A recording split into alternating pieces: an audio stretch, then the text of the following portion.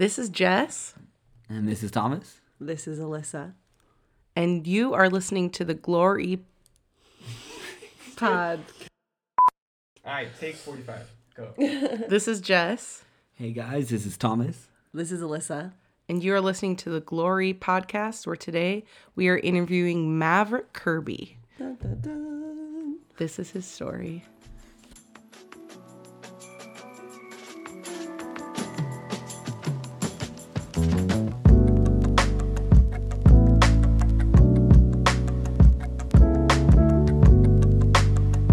So, Maverick, first of all, can you explain to us why you are the mastermind behind this whole thing happening? So, can you tell us where that started, why it's happening, your vision? Just kind of bring us through that. Yeah. If you've listened to my previous episode, I talked about it at the end, but obviously not. Got it halfway through. Yeah. I wanted to start a company all my life. I've started 3 companies. They all failed. I'll talk about it if you want to, but I thought I wanted to start a podcast on storytelling because I love human beings. I love their stories. I think we judge people just by their looks, and we don't understand that there's stories behind faces. There's impactful things that you can get inspired by. And honestly, it started from movies. I watched the movie Secret Life of Walter Mitty. Completely changed my life because it's about this boring man that works at the firm. He lives a normal life, and then you begin to see that he actually has an adventurous side. So I'm like, oh, I wonder if people are like that. So then I just had this journey of asking people questions like, where are you from? And then I just get inspired. And I said, oh, I wish I recorded that. So then I said, why don't we do a podcast where we get people that are interesting and we just talk about life.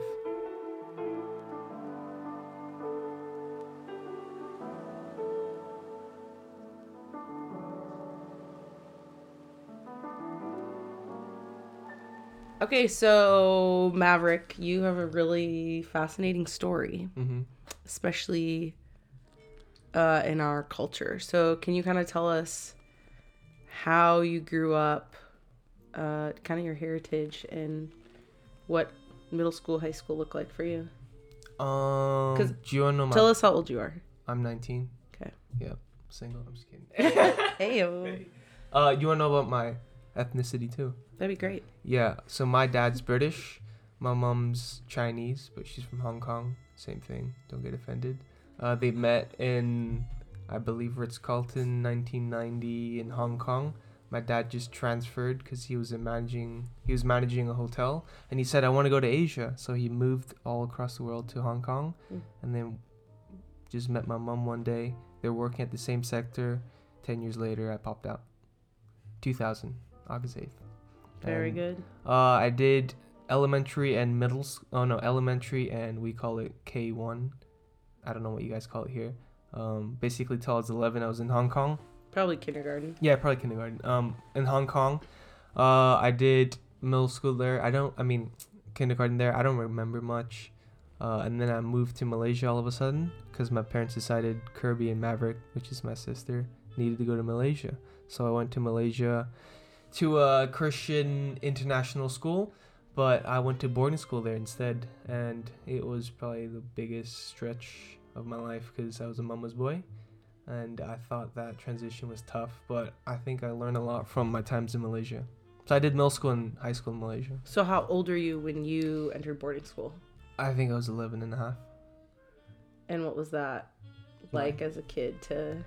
I think it was shocking. I think my brain wasn't ready to comprehend that I would lose friends because I don't know why. But then I think it hit me probably halfway through that I'm here permanently and my parents are somewhere else. So I made new friends. It was tough though. I made friends with a guy called Oichai. I think he was a freshman, tall dude from Thailand. And I think he just adopted me as his little brother. And then we'd become best friends. I'd hung out with him a lot because we stayed in the same dorms. And I remember I came back from summer right after 6th grade, so after 1 year boarding. And then I was doing a second year for 7th grade. And then I realized when I came back that he got expelled. So I lost my big bro. Buddy. Yeah, so it just I kept losing close friends. But Oh. then I just met my best mates, 5 of them. Yeah. Yeah, we're still best friends. So tell us kind of about like the structure of boarding school. Okay, what would you want to know? So, I mean, I know you had like house parents kind of, or Yeah, we call them uncles and aunties. and just like how like the dorm was set up and kind of some of your like fun crazy stories Okay. of what happened inside of that structure. So basically, there were 4 dorms. It was also okay. So the whole school was based on the huge plot of land that 2 nuns bought. I don't know why. So 2 nuns bought a huge plot of land in an island in Malaysia and said we wanted to be a Christian school, and it happened. The plot of land was an ex-military base for horses, so it was all stables. So the school just reconstructed the stable into classrooms and dorms. So there's 4 dorms. I lived in Chandler dorm. There was Jaffrey dorm. There was Jackson dorm, and there was Zemer dorm. So the first year from 6th grade, I was in Chandler dorm with my 2 dorm parents, Uncle Eddie and Aunt Becky. They're great. I love out of all the dorms that I hopped to, I think that was the best, just because they're the realest with me. I still, what is Thomas doing? I still remember the time. Oh yeah, what do you? Oh sorry, I thought it was part of it. Yeah, it was great. A lot of roaches. I think I got stressed. A lot of roaches. So, oh my gosh, it was in the middle of the jungle. So I was a city kid, so I hated insects and stuff. But after like 2 months, you just sleep with roaches and snakes and ants in your ears and Oh my gosh, are you and flies serious? and mosquitoes. Yeah, and it's moist, hot, wet, but it was great. I guess it is the jungle. Yeah, it kinda. is the jungle. I remember one time when I was showering, I made friends with this roach because you just had to. It's a huge roach. If you killed it, the babies would come out. So we didn't kill it. We just kept it. We're like, if we leave it alone, it'll leave us alone. And then I was rushing to school one day, and then I saw the roach. I forgot what we named it. It was huge. Listen, if you balled up your fist, it's pretty much the size of it. Yeah. No. It was good. Is that 5-inch? Yeah. Yeah, good 5-inch roach, and the bathroom was super small. It was tight. It was probably like 7 by 7. Oh my god. It was tight. I was showering, and then I saw it come out, and it usually only comes out at night. And I was washing my hair, so I'm washing my hair with my eyes open, soap's in my eye. But I'm like, I need to keep an eye on it because if I don't know where it is, I'm done. So I just showered with it, and it was nasty. That is... So What an experience for you. yeah, it was nasty. Maverick and the wildlife Oh yeah. in Malaysia. So you guys like to sneak out a lot? I don't know if I'm allowed to say on the mic. What? You're done. You're done. at boarding school. I didn't sneak out that much. I think my older dorm brothers would sneak out and they come back with snacks, and then I'd pay for the snacks. But no, I didn't sneak out. Oh, I see. You're the sugar daddy. I was the businessman. The business. That's Yeah. so true. I That's was- like I was so low- true of your life, man. I was like you take the risk, I'll get the That reward. is hilarious. Yeah.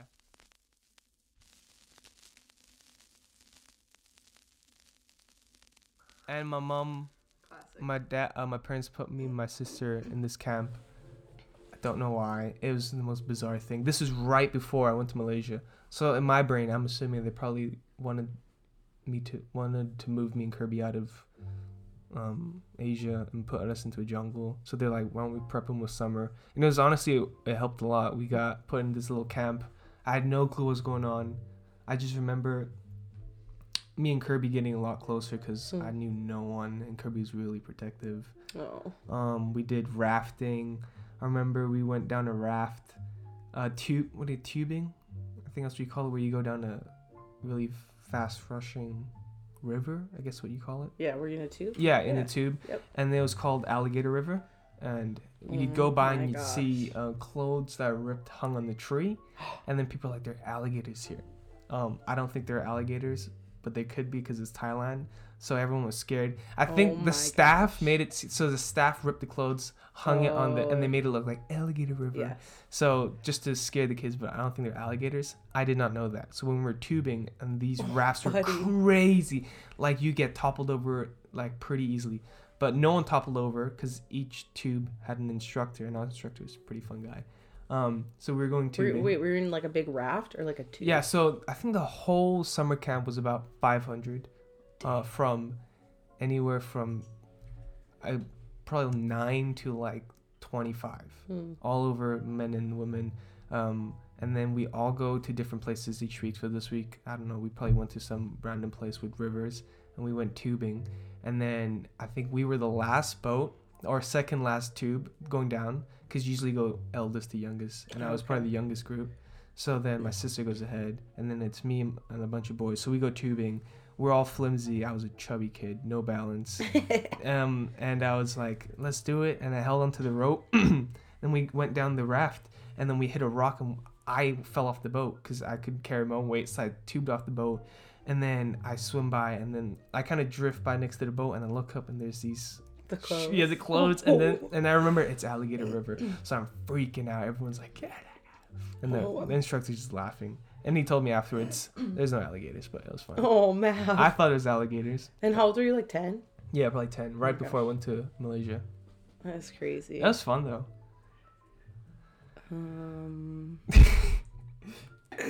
I had another question before that. Oh, yeah. So tell us about when everything kind of like flipped and changed with your family, and how all of a sudden like your family started to like come to know Jesus, and just kind of that whole process of everything changing. It was, I think me and my sister finished doing the boarding, so this was probably 8th grade. Because I boarded 6th grade, and I also kind of boarded 7th grade. And then on 8th grade, my parents decided to buy a house in Penang, which was the place. It's an island in Malaysia. They bought a house. They said, "Here, we'll come. You can live with us. You don't have to board anymore." Because I told them I hated boarding school, but it was great. I hated it back then, but I realized it helped me a lot to become independent and dependent. And then my sister, that time, she made great friends with what we call an assistant dorm parent. So every Friday the dorm parents get a break from us rascals, so they'll go out on dates and with each other, and then a substitute dorm parent would come and take over for the day. And the dorm parent we had, the substitute, was Aunt Heather, I believe. She was an ex-Bethelite, and just in case if you don't know what Bethel is, it's just a ministry school. And I think she was ministering to my sister. Where is this ministry school? Yeah, in Redding, California. And she was ministering to my sister, and then I believe somewhere halfway through my 8th grade year, her 9th grade year, she got converted and believed in Jesus. And she began to minister to my parents. My mom back then she wasn't a practicing Buddhist, but Chinese people just have Buddhism kind of intertwined, so it's kind of what they call culture. Yeah. And I think my dad was kind of like agnostic. There was a God, but he didn't know. Right. And my sister just ministered to my mom throughout a couple of months, and my mom was a very curious woman, and she felt that whatever this Jesus guy she was about, so she felt peace on it, and she searched it up, and she began to watch Benny Hinn videos off the bat. Wow. And she got hooked. She's like, I like this. Whatever this man's got, I believe in it. So she just spent countless days, nights, till like 4 a.m. just watching Benny Hinn and Catherine Coleman also, and a bunch of other Jimmy Swagger. Yeah. I remember listening to Jimmy Swagger music when I was a kid. Not a kid, when a teen, because she'd play all the time. And then obviously when your wife gets converted, you kind of just do it also. I think my dad got converted too. He was an all-in, and then my high school goes by, my sister graduates, I graduate, and my sister decides to go to Bethel. I didn't decide to go. I thought I was going to go to art school in New York and pursue my arts and animation, and then go to Pixar, and then create movies. That's where my love for movies comes from. And then my mom's like, I want to go too. And then my dad's like, I want to go too. So they've been watching Bill Johnson and Chris talk, and they're like, I love this healing thing. I've never heard the church talk about healing. So they all apply. They all get accepted within like 3 days, I think. And then I was like, oh, maybe I want to go, but maybe not. So my mom was like, why don't you just come to America, because you're gonna come to America anyways. Right. You'll get like a 1 year to adapt to the culture. You can come to the school, and if you don't like it, you can just drop out and you live with us. I'll take care of you. And then a year after, you go to New York. And how about that? She's like, yeah. I'm like, that sounds good. Kinda. I'm like, I'll have a gap year. So they all apply. I apply. I get accepted off the bat. And then I arrive to Bethel. And where were you at with God at this point? Nowhere. I thought of him. I knew of him. I got baptized just because my mom was like, just get baptized. And then, you'll learn along the way. I kind of understood. I still had like the religious mindset where he's like in the clouds and I'm like a human. And I don't know, no Right. sense of relationship or no. Yeah. I just didn't have a concept of it because we were getting taught different things. Right. And then I just showed up to Bethel, and then this dude looked like a hobo with dreads just welcomed me in. Who is this hobo guy? Richard Gordon. Richard Gordon. Yeah. What a guy. So that's kind of, and then obviously, I got wrecked, met Jesus during school, changed my life. If it wasn't for Richard, I don't think I would have known the Jesus I do today. Oh. Yeah, so props to that man.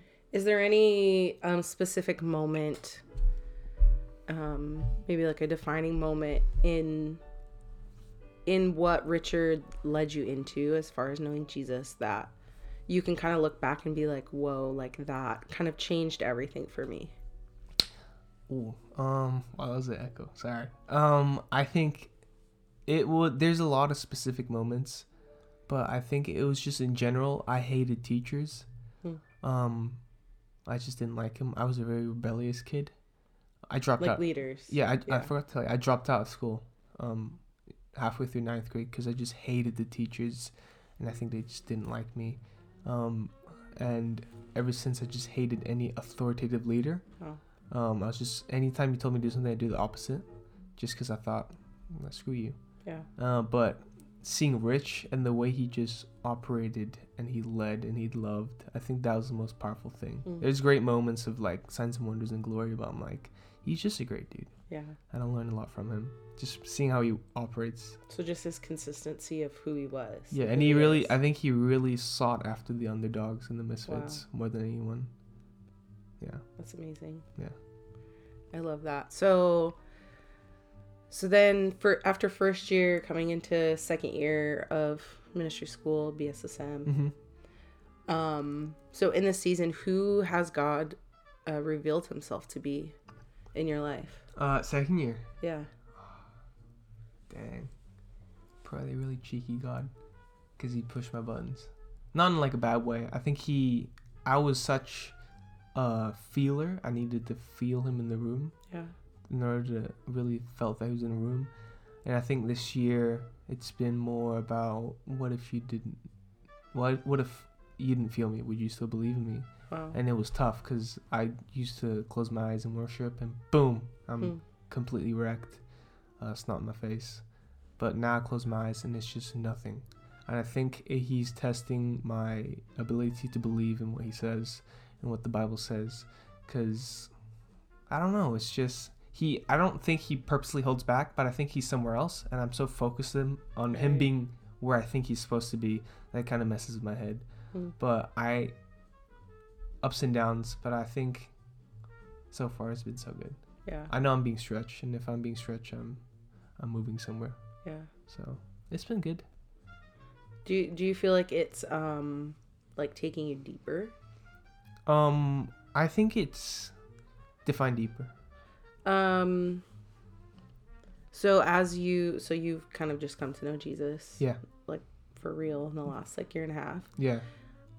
So and as you're kind of like really experiencing him, feeling him, and now in this season where you're like, okay, like this isn't how it used to be. Like I close my eyes, what I used to feel or connect with seems far off. Do you feel like it's far off versus him taking you, like, instead of staying kind of on that surface level where you used to find him? Yeah.